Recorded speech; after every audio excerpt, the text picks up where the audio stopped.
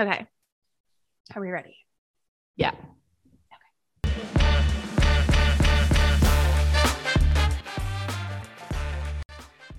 Welcome to Pop to the Lou, where we share hilarious, embarrassing, heartbreaking, and inspiring stories of life with IBD. We will hopefully make you laugh, cry, and probably speechless, like Sarah is most of the time when I'm telling my stories. Hi everyone, welcome to episode 3 of Pop to the Lou. Hope you enjoyed episode 2, getting to know me, Cass, a little better and understanding my journey with Crohn's disease. In episode 3, we're going to talk to Sarah and learn more about her journey with ulcerative colitis. Should we do our mental health and gut check-in? How are you doing, Sarah? Yeah. I have a problem where I take on too much. For a moment, for a very brief moment, I was like, my course will be on a break for 4 weeks and I can just breathe for like a minute. However, that did not last long. The course doesn't even end until Tuesday night. And then I've already made some possible arrangements to be working on another project. So, yep, this is on top of obviously my work and the podcast. So you're trying to tell us something, Sarah? My name is Sarah and I am a workaholic. Exactly what I'm trying to tell you. Yeah, it sounds like I'm not going to have any downtime at all. Ever. Which we don't recommend to everyone out there. It's completely against everything I always advise everyone. Yeah. I am not the role model for what you should do in life, but it's something I'm excited about. And it's really hard to turn down a project that is working with people that I really want to spend more time around and can learn a lot from. So it will be good for me, I think. I understand And then my stomach, I am just really dedicating myself to eating as boring as possible for quite a while, because I just think I just need to, after all the stress that I've had recently, I need to get control of my symptoms before they get out of hand. How are you feeling? I think I'm probably the same as you. I probably need to just calm down with my projects. I've got so much going on in addition to my full-time job. I work in healthcare. The problem is, it's like you said, when it's projects you love to do, it's really hard not to do them and you don't feel like you're working. So like the podcast is one, and I do coaching as well, which I really love. So it's really difficult to not do things you really enjoy doing. And actually, I think they're really important for your well-being, because I think they're really good for distraction and I think they're really good for fulfillment. So it's a hard balance, isn't it? So I think what I really need to do is, I haven't been exercising like usual. So I've been doing like my yoga in the mornings, but usually I love to run. Usually I love to do weights. I usually do a lot of exercise, and I try and, exercise for about an hour a day when I'm on a bit of a roll, and I haven't done that for ages now, and because I've just been doing so much other stuff. So I think I just need to get a bit more prepared, a bit more organized, and make sure that I'm fitting in exercise, because I know that will always, I can always feel that within my mind when I'm not exercising. And I've been a bit slack with my kind of wholesome nutrition and things like that. So my mental health and gut health is fine as such, but I just know I can make some improvements to make myself as resilient as possible. And for me, it's a very stressful time coming up with work. It always is during winter months. Working in healthcare, obviously, it's super, super busy.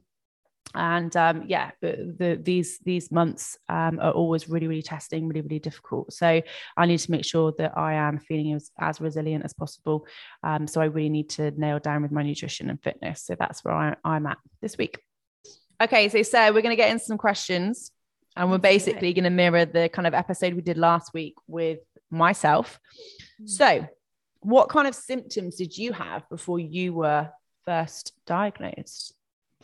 I guess I've always had stomach issues of some sort since I was a child. I had stomach pain, or like just wasn't feeling well. I never had anything that they could really give a diagnosis to. And then I was 25 and I started seeing blood when I went to the washroom. And it's funny. Well, not funny, but At the time, I was so freaked out because I was like, oh my God, like what is happening to me? And like I thought, well, any blood seems like a lot of blood. My God, if I could have gone back a few months later. But like it just started off quite all this blood. It started off quite small and I didn't really know what it was. And I went to the doctor and they were like, oh, it's not really that much. Like, see what happens. And then the main thing for me was the bleeding and then the pain started. But those were pretty much the main two side effects. And then from those, obviously other side effects came along over time. But initially that was like January and I was diagnosed in September. So it happened relatively quickly in terms of my diagnosis. And when you say pain, so I always find this really interesting. So I've obviously said in my episode, like the pain we have, you just can't describe it unless you experience it. You just can't describe it. You can't breathe. Yeah. It's so painful. And I've always been really frustrated with my girlfriends that are like, is it like period pain? And I'm like, no. How would you describe your pain that you experienced? So it definitely varies depending on if I'm a flare or if I'm just normal day-to-day pain. Like I had some pain this week that I just took paracetamol for and I was okay. Whereas other times I have been on morphine drips and oxy drips, Oxycontin. So I do actually have Oxycontin here, like the pills, if it gets that extreme so that I'm safe. But I remember being in the emergency room and like having, they put you in triage and you like sit and talk to the nurse before they decide what to do with you. Like I just could not even sit up to look at her because I was in so much pain. It was ridiculous. And then I'd like go away for a minute and I could like function. It would just completely go away for like a minute and then it would hit me again. So I've had a wide range of pain, just kind of depending on what my body's feeling at the moment. Because the pain is just insane. So with regards to kind of prior to diagnosis, we know your symptoms. So what were the kind of tests and investigations that they did, Sarah? It was just a colonoscopy and biopsies. And then funny enough, they came back to me and were like, oh, we didn't find anything, like you're fine. And I was like, I can't be fine. Like seriously, this doesn't make sense. And then the hospital called like a week or so later and they're like, just kidding, you have ulcerative colitis. Thanks. What a joke. Am I being filmed? Yeah, right. And the thing is, my mom had actually done some research. I was just avoiding it. I didn't want to look into different things or like Google anything. So I just wanted it to go away. But she had done some research and was like, I think you have ulcerative colitis. And I was like, no, I don't. I'm fine. I wasn't too impressed when she was right because I didn't want anything that was going to be with me for life. I wanted it to be like literally anything else. Anything that would go away, I would be happy with. But obviously I didn't get my way on that one. And that was the next question I was going to ask you. How did you feel at diagnosis? But you've kind of answered that. Was it I kind of traumatic? I think it was disbelief or denial is probably the best word for it in terms of it. I was like, no, they're wrong. It's difficult, isn't it? Because I don't know whether sometimes it's easier having something from a kid's age, because I don't know. I think when you're a child, I don't know the kind of science and the psychology around it, but I guess you're told you have something, you don't process it like an adult would as such. And I guess it's part of your life, isn't it? It's ingrained in your life. From a very early age. So I can imagine, I don't know if I would have dealt with a diagnosis differently compared to what I dealt with and had that reaction to as a child. It's really weird, isn't it, to know what is easier? I don't know. I think it was especially hard because I had just moved to London the year before. So, and I had just actually I think I got my sponsorship in June. And then I got my diagnosis in September, like a couple months later. And it was obviously getting a job in London, let alone getting sponsorship with I was just starting my career. So to get sponsored in the very beginning of your career is quite rare and it's a process. So having just got that and then being told that you have an incurable disease that you're now going to have to deal with alone, living in a country that you are quite new to, it was a lot. And it was just it felt really unfair because it felt like things were coming together, and then this nightmare just seeped in to destroy everything. And when you had your diagnosis there, because I'm conscious your diagnosis was more recent than mine. I'm not slating anyone at all, but I don't think I got a lot of information about my illness when I got diagnosed. My mum certainly didn't. There was no support. There was no kind of information on anything else you could do to treat the disease. So it literally was meds op, meds op. That was the only two avenues you could take. I didn't speak to a dietitian. I didn't speak to anyone about any other kind of holistic ways you could treat Crohn's disease. We were just kind of diagnosed, given, you need to come and have monthly blood tests and blah, blah, blah, blah. And you probably need an operation in a couple of years' time. That was literally the information we were given, alongside the anti-inflammatories and steroids medication. So we were fortunate that I kind of just went off and did my own research. Did you feel like you were supported when you were diagnosed at all, and given any information on nutrition or any other ways of managing your ulcerative colitis apart from the medical route or operation? No. So the operation wasn't brought to me until I got quite sick. Just take these pills, you'll be fine, is pretty much what I got. I think at one point I was up to like 12 pills a day. And I guess I started playing with my diet to try and see like what was working, what wasn't. Yeah. But yeah, I was just kind of left on my own to like, I think the doctors honestly thought at that point, because I forget what stage I was at, but obviously there's the different stages of it, of the flare. I wasn't very far along. So they thought that the medication would work, and it didn't. And I know the kind of viewers wait, but you've been on a lot of different medications. Do you want to kind of touch on that? Because you've had some pretty hefty medications there. Yeah, I can't remember every medication that I've been on, but it definitely started with just pills, and then it was suppositories, and then it was like enemas, and then through that time, my iron was dropping quite a bit. I got quite anemic. So I probably had God knows how many iron infusions. And it got to the point that I was losing far too much blood. I had to get a blood transfusion. Actually, I needed two over in separate times. I turned down the second one. I'm so stubborn. Looking back, I honestly don't know. I don't know how I'm here. Worst patient. We both were. Yeah. But even the first one, it was like signing your life away. It was really scary. And I hate anything medical. I hate needles so much. I have the worst veins, like the worst veins.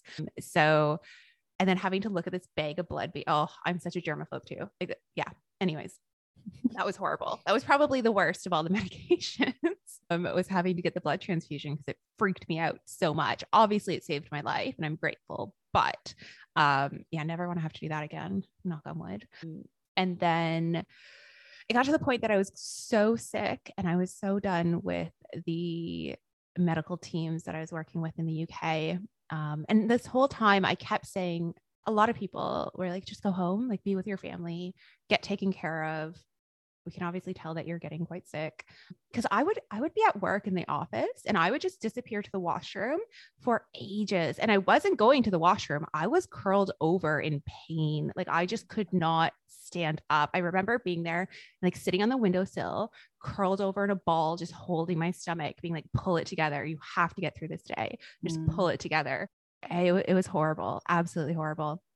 And like people would tell me, just go home. And I didn't want to give up. I refused to give in to this disease that I didn't want. And then it got to the point that I was in so much pain, and I'd been like admitted to the hospital quite a few times. So this is during the period of pretty much from September to the following June that all of this extreme flare occurred. And yeah, I was just like, give me some kind of drugs. I just need something strong enough to get on a plane and go home to Canada. And the doctors were like, you're not leaving the hospital. Like if you get on a plane back to Canada, you're going to die because you are losing so much blood right now and you're just in no shape to fly. And then I actually ended up convincing, because I went to the hospital not like expecting to be admitted, obviously. I was just in so much pain. I'm like, I can't function. Like, give me some kind of drug. And I let them convince them to let me go home just to like get some stuff. Cause I'm like, shit, Yeah. if I'm going to be in the hospital for weeks, like I didn't have like my phone charger or anything on me. So they did let me go home and take a taxi home really quick. But I remember even trying to like, I lived in a like ground floor flat in Notting Hill. So I had to go down like a couple stairs to get to my place, and just walking from the taxi, like on the street through my front gate down to my front door. Like I was so out of breath. I could barely breathe because I was so anemic and just so sick and so weak.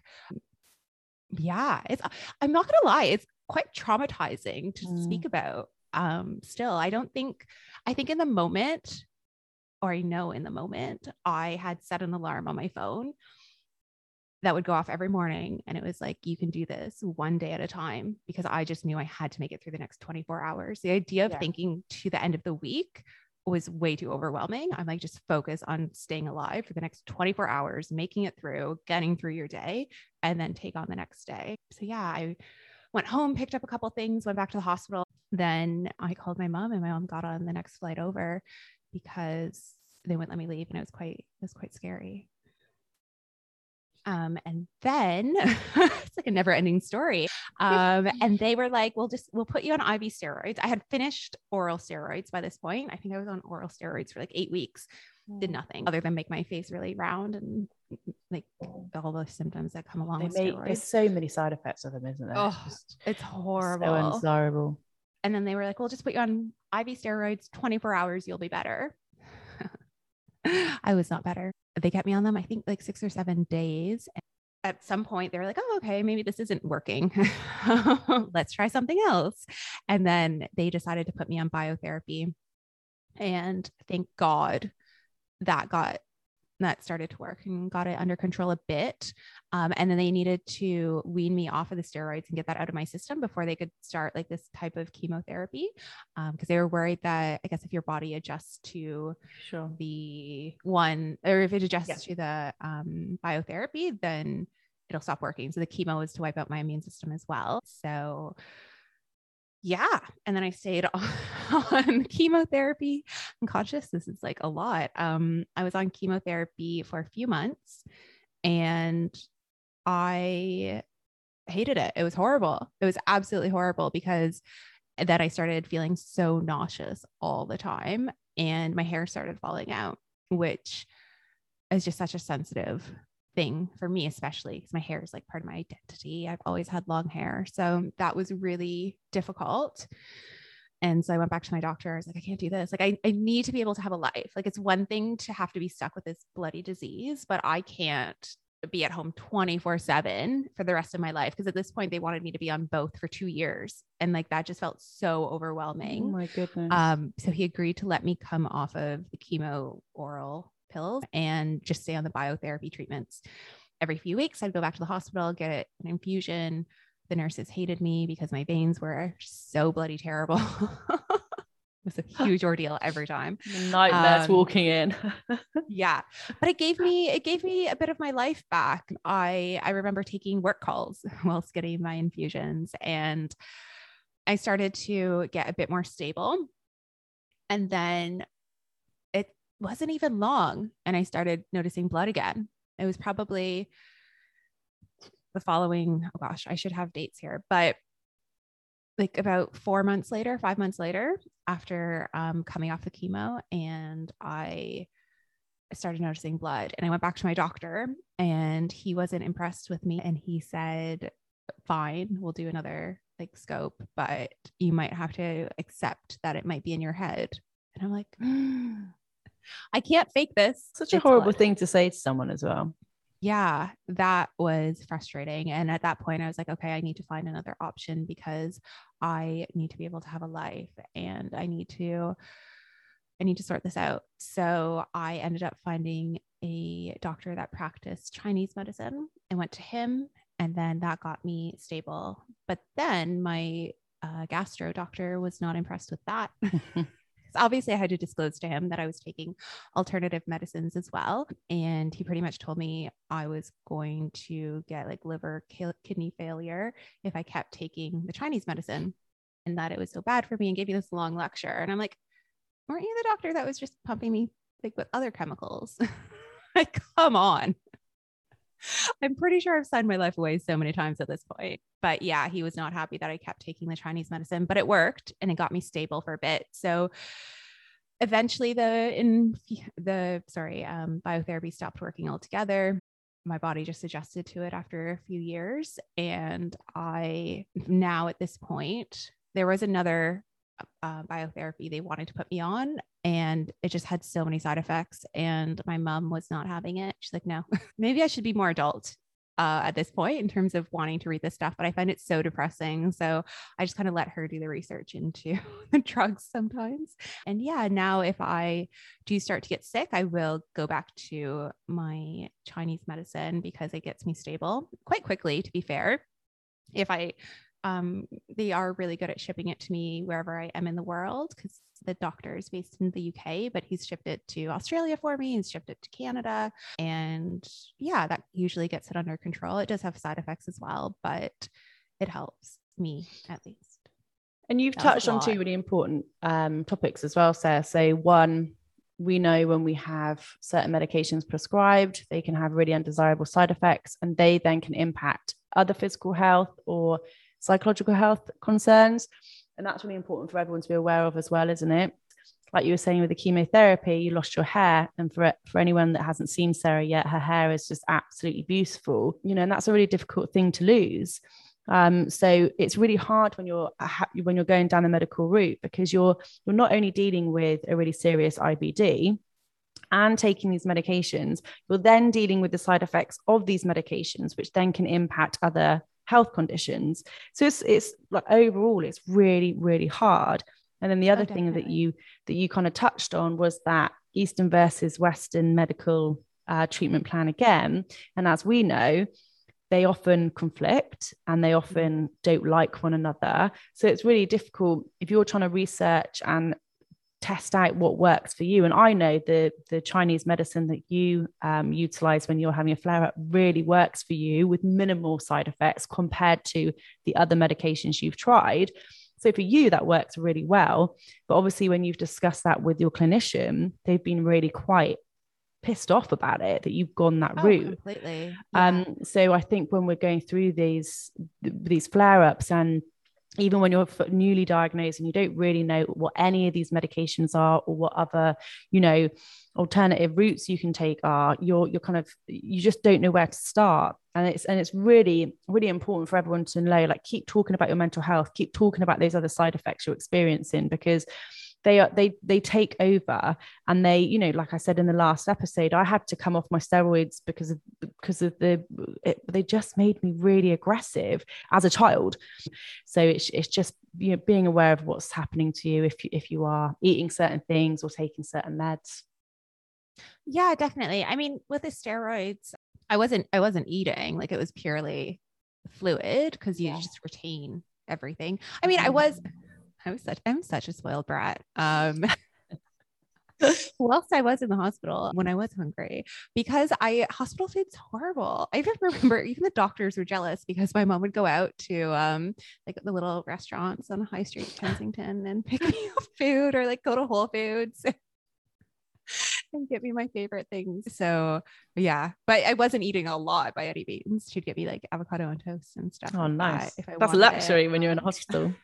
Oh yeah, seriously, the doctors would come around and be like, where's our breakfast? Yeah, we've just got NHS toast. Yeah.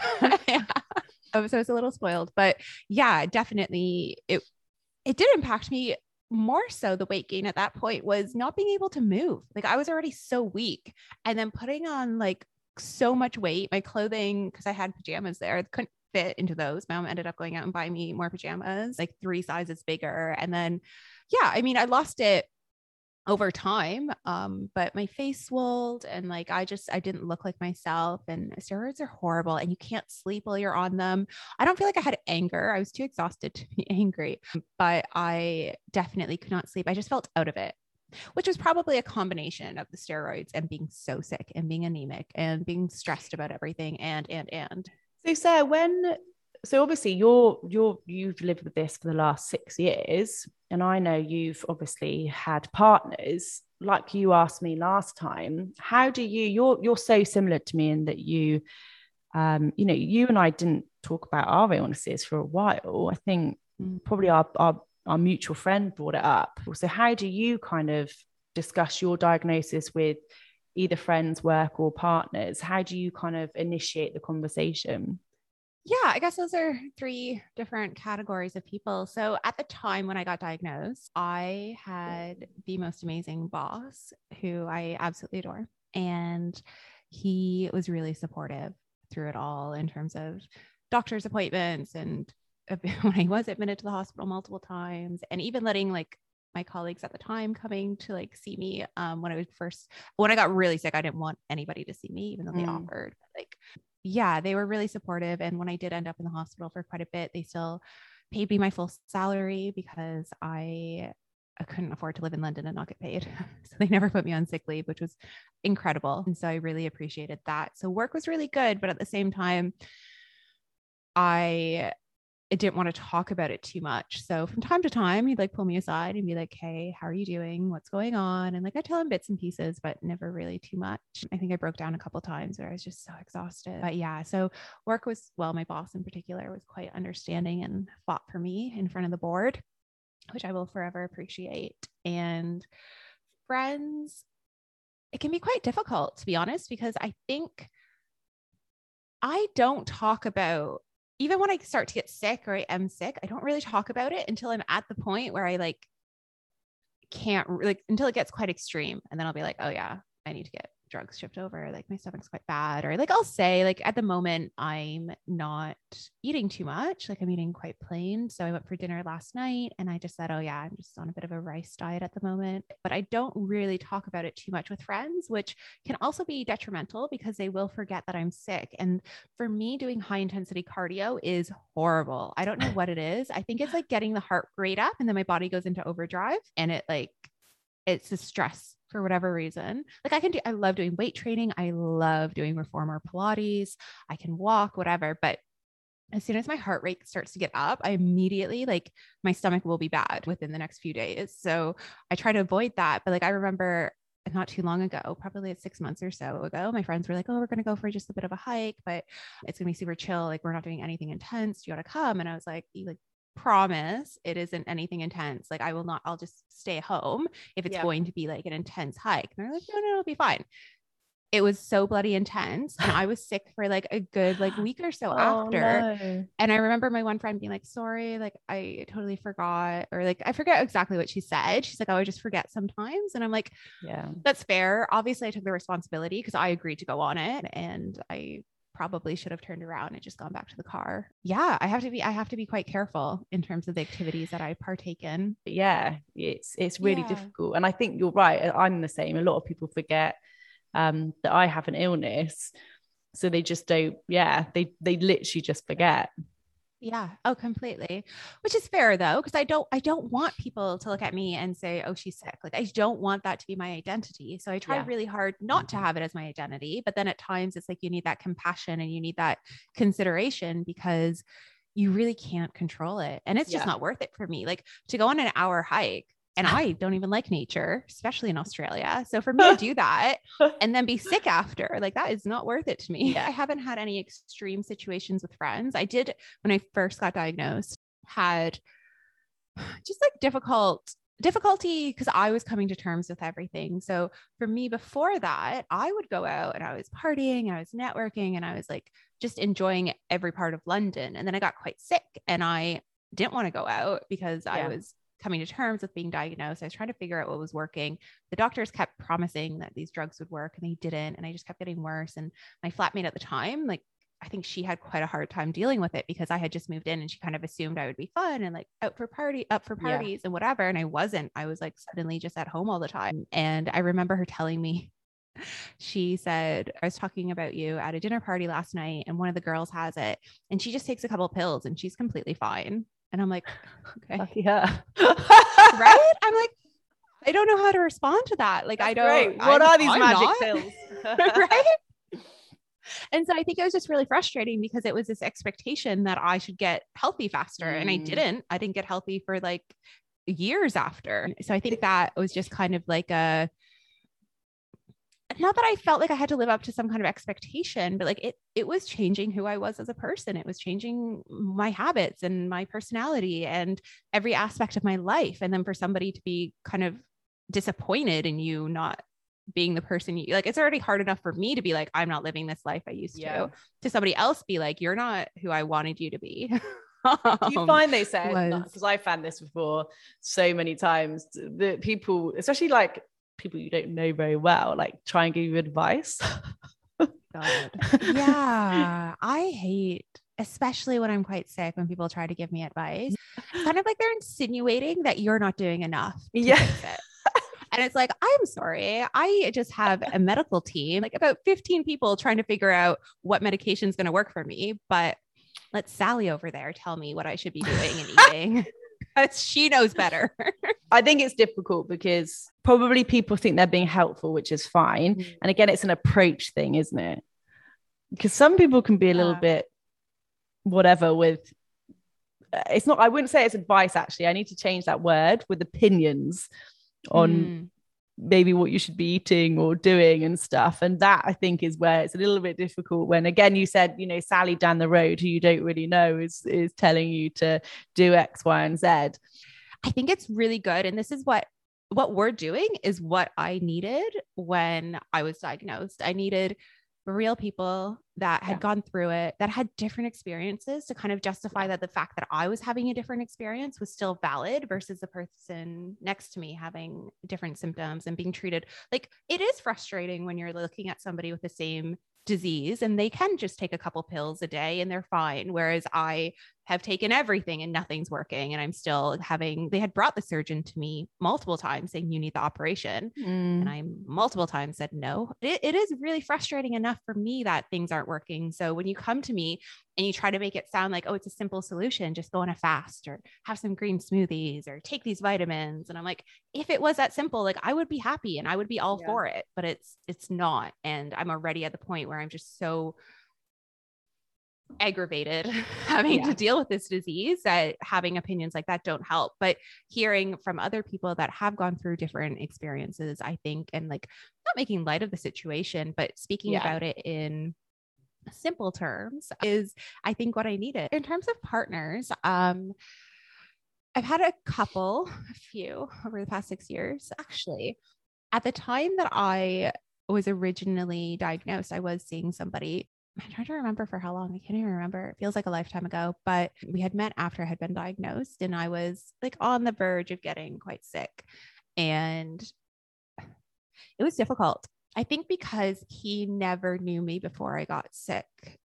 It's just unfortunate. And he was supportive to an extent, but I was on steroids, oral steroids, and he came to the hospital when I had the blood transfusion and was really supportive then, but also he didn't get to know me as a healthy, lively person. And he actually ended up breaking up with me right before I got admitted to the hospital for quite a long time.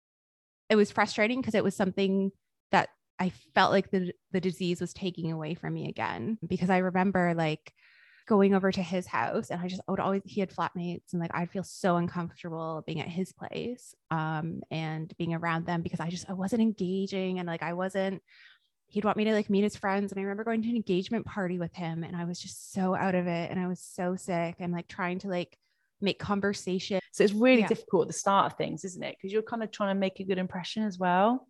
Oh, completely. And I feel like we just didn't get to that deeper level because my mind was so out of it. And like, I even remember leaving that party and he's like, let's just go get dinner and like do our own thing. And like, I felt so bad because I'm like, this isn't me. Like, this is not me whatsoever. But like, I can understand like him wanting to end it because I was a shell of a person. I was just a shell of a human. And like going into a new relationship and like having to go to the hospital with me and knowing that I was going for all these treatments and everything, like it's a lot for somebody to take on, and to not really know you completely it was a lot. It was a hard one. We're not in contact. We never spoke after. And how have you kind of introduced the illness since? I don't really talk about it. I'm kind of the same as you. So when I go out to eat, I have to explain that I'm celiac and I don't have gluten, which is usually fine. It's quite common now. I will I usually say I have an autoimmune disease. I don't Mhm. say I have ulcerative colitis unless they say like, what do you have? And then I just, if they don't know what it is, I'll explain that Oh, okay, pretty cool. much. So Yeah, you but I don't go do into it in a detail. I'm different just way. like, oh, I don't go into the symptoms whatsoever. I will like at times share like the story of what I went through in terms of like the Yeah. medical and everything, but it has to be like further down the line that I'll even go into the detail because it's a lot to talk about. Yeah, it still gets to me when I talk about it now. So I don't enjoy really going into that No, much I'm the detail in same. the first like initial. But yeah, I was seeing someone last year when I had a flare and he was quite good about it. He's just that kind of person, like very I don't know how to describe it, but like just really nurturing. And like I got to the point that I wasn't eating much of anything. So he'd cook me like little bowls of rice with avocado. Oh. And he was slightly older. So I think he had Oh yeah. I just remembered who it was. he I he wasn't was taking the slightly piss. older. He had raised 3 kids. Anyways. So, Sarah, I'm conscious that we've had really, really different experiences with our diagnoses and kind of treatments and stuff. So, what would you say it was your most challenging part of your illness so far? There's actually 2 things that came to mind. I went home to just chill out for a bit and see my family and get the steroids out of my system so that I could go back to London and go right on to the type of chemo that they were putting me on. And I think it was just my mom dropped me off at the airport. She doesn't usually come in, but at this point, I like had her come into the airport with me and take me to the gate. And I broke down. Like I was just bawling my eyes out because I mean, I was relatively young. I was what, like 26 at the time. And I was going back to London where I didn't have any family. I had friends, but I'd only been living there like a year and a bit. So knowing that I was going back to London to go on quite heavy medication and be alone in a city, it was hard. And obviously, my family didn't want me to go. They wanted me to stay and get treated in Canada. But I was just so stubborn and I didn't want to give in to the disease. So I knew I wanted to go back to my sponsorship and the company I was working for and my lifestyle that I had in London and I wanted to have in London. So I just remember like crying. And even the security guard at the gate was like, are you okay? Because it was just so hard to walk away from all of the support I had in the world to do this on my own and go back to being sick in a big city by myself. So that was definitely one of them. It's a huge thing. Yeah. And then I think the other one was I didn't realize it because when you're quite sick, you just kind of go through the motions. You kind of just you push through and you don't really realize it until after. And it kind of hit me after I had gone back to the hospital for a checkup or something. I don't even remember. I literally was at the hospital, I swear to God, every week for some kind of appointment or something. And I remember leaving the hospital the one day and I walked down the street and I was like, I'm walking. Because when I was really sick, like I just couldn't walking from the taxi, like inside anywhere, like that was enough for me. I could not move. It was too, I had no energy. And I was so anemic. My head would start spinning. I'd feel like I was going to pass out if I took more than like 20 steps at a time. And I walked like a block and I was like, oh my God. It was such a freeing thing and also such a depressing thing at the same time because it was like I went so long without being able to walk a single block. Yeah, it's quite heavy, but I think those were probably 2 major things for me. Amazing. Okay, so Sarah, I'm going to ask you a different question compared to the question you asked me to end up my interview last week. So rather than what advice would you give to others, I'm going to challenge you a bit as your friend. Oh God. So okay. How do you think you have gotten to where you are now in your journey? Because before you answer, you have had this diagnosis in London, all your family and friends miles away. only 6 years Miles. ago. Thousands. What did I say? Thousands. Only miles. Only miles away. Only down the road. Only the other side of the world. Thousands of miles away. And I know you've traveled to various places pre-COVID, obviously, and then you've moved to Australia and you've continued to work super, super hard. How have you personally done that? That's a very 6 years is a short amount of time for a diagnosis to take place, to live in London, to move to Australia. What would you say you have done or invested in to get to where you are now? I'm incredibly stubborn. No, it's true. I lived in London. I continued in my career. I moved up in the company. I think since being diagnosed alone, I've traveled to about 13 countries. And yeah, as Cass said, I've been in Australia for a couple of years now as well. So I guess when you say it like that, I've done a lot. I think it was my family, my mom in particular. She was with me, through a lot. So definitely her support. And I think I just held on to the life that I wanted. And even when I was on immune suppressants and quite sick, I would still travel. I would get on a plane. I would sanitize everything. I would sanitize my hands, wear a mask. I was quite careful. I would still get sick almost every time I flew. And yeah, I'd get bronchitis and pneumonia and everything that they warn you about when you're traveling and so on. But I just kept doing it and I kept working.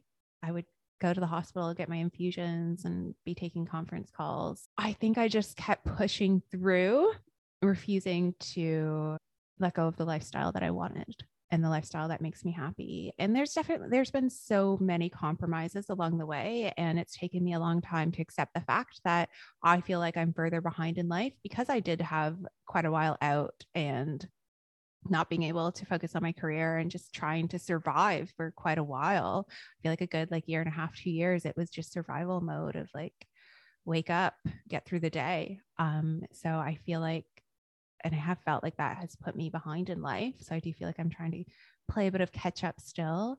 However, I think that just makes me work so much harder. And I refuse to really give in at any point. So just being stubborn really is what it comes down to. And it's not easy. And I would say determined. Okay, we'll say determined. Thanks so much, Sarah, for sharing everything you have today. It's been incredible listening to your particular journey. Really hope everyone's enjoyed it too. And we can't wait to have you back for episode 4. If you're not already following us on Instagram, make sure you do at Pop to the Loo Podcast. And you can, of course, like and subscribe and rate us on Apple, Spotify, Google Podcasts. And we can't wait till the next episode. Love you loads, guys.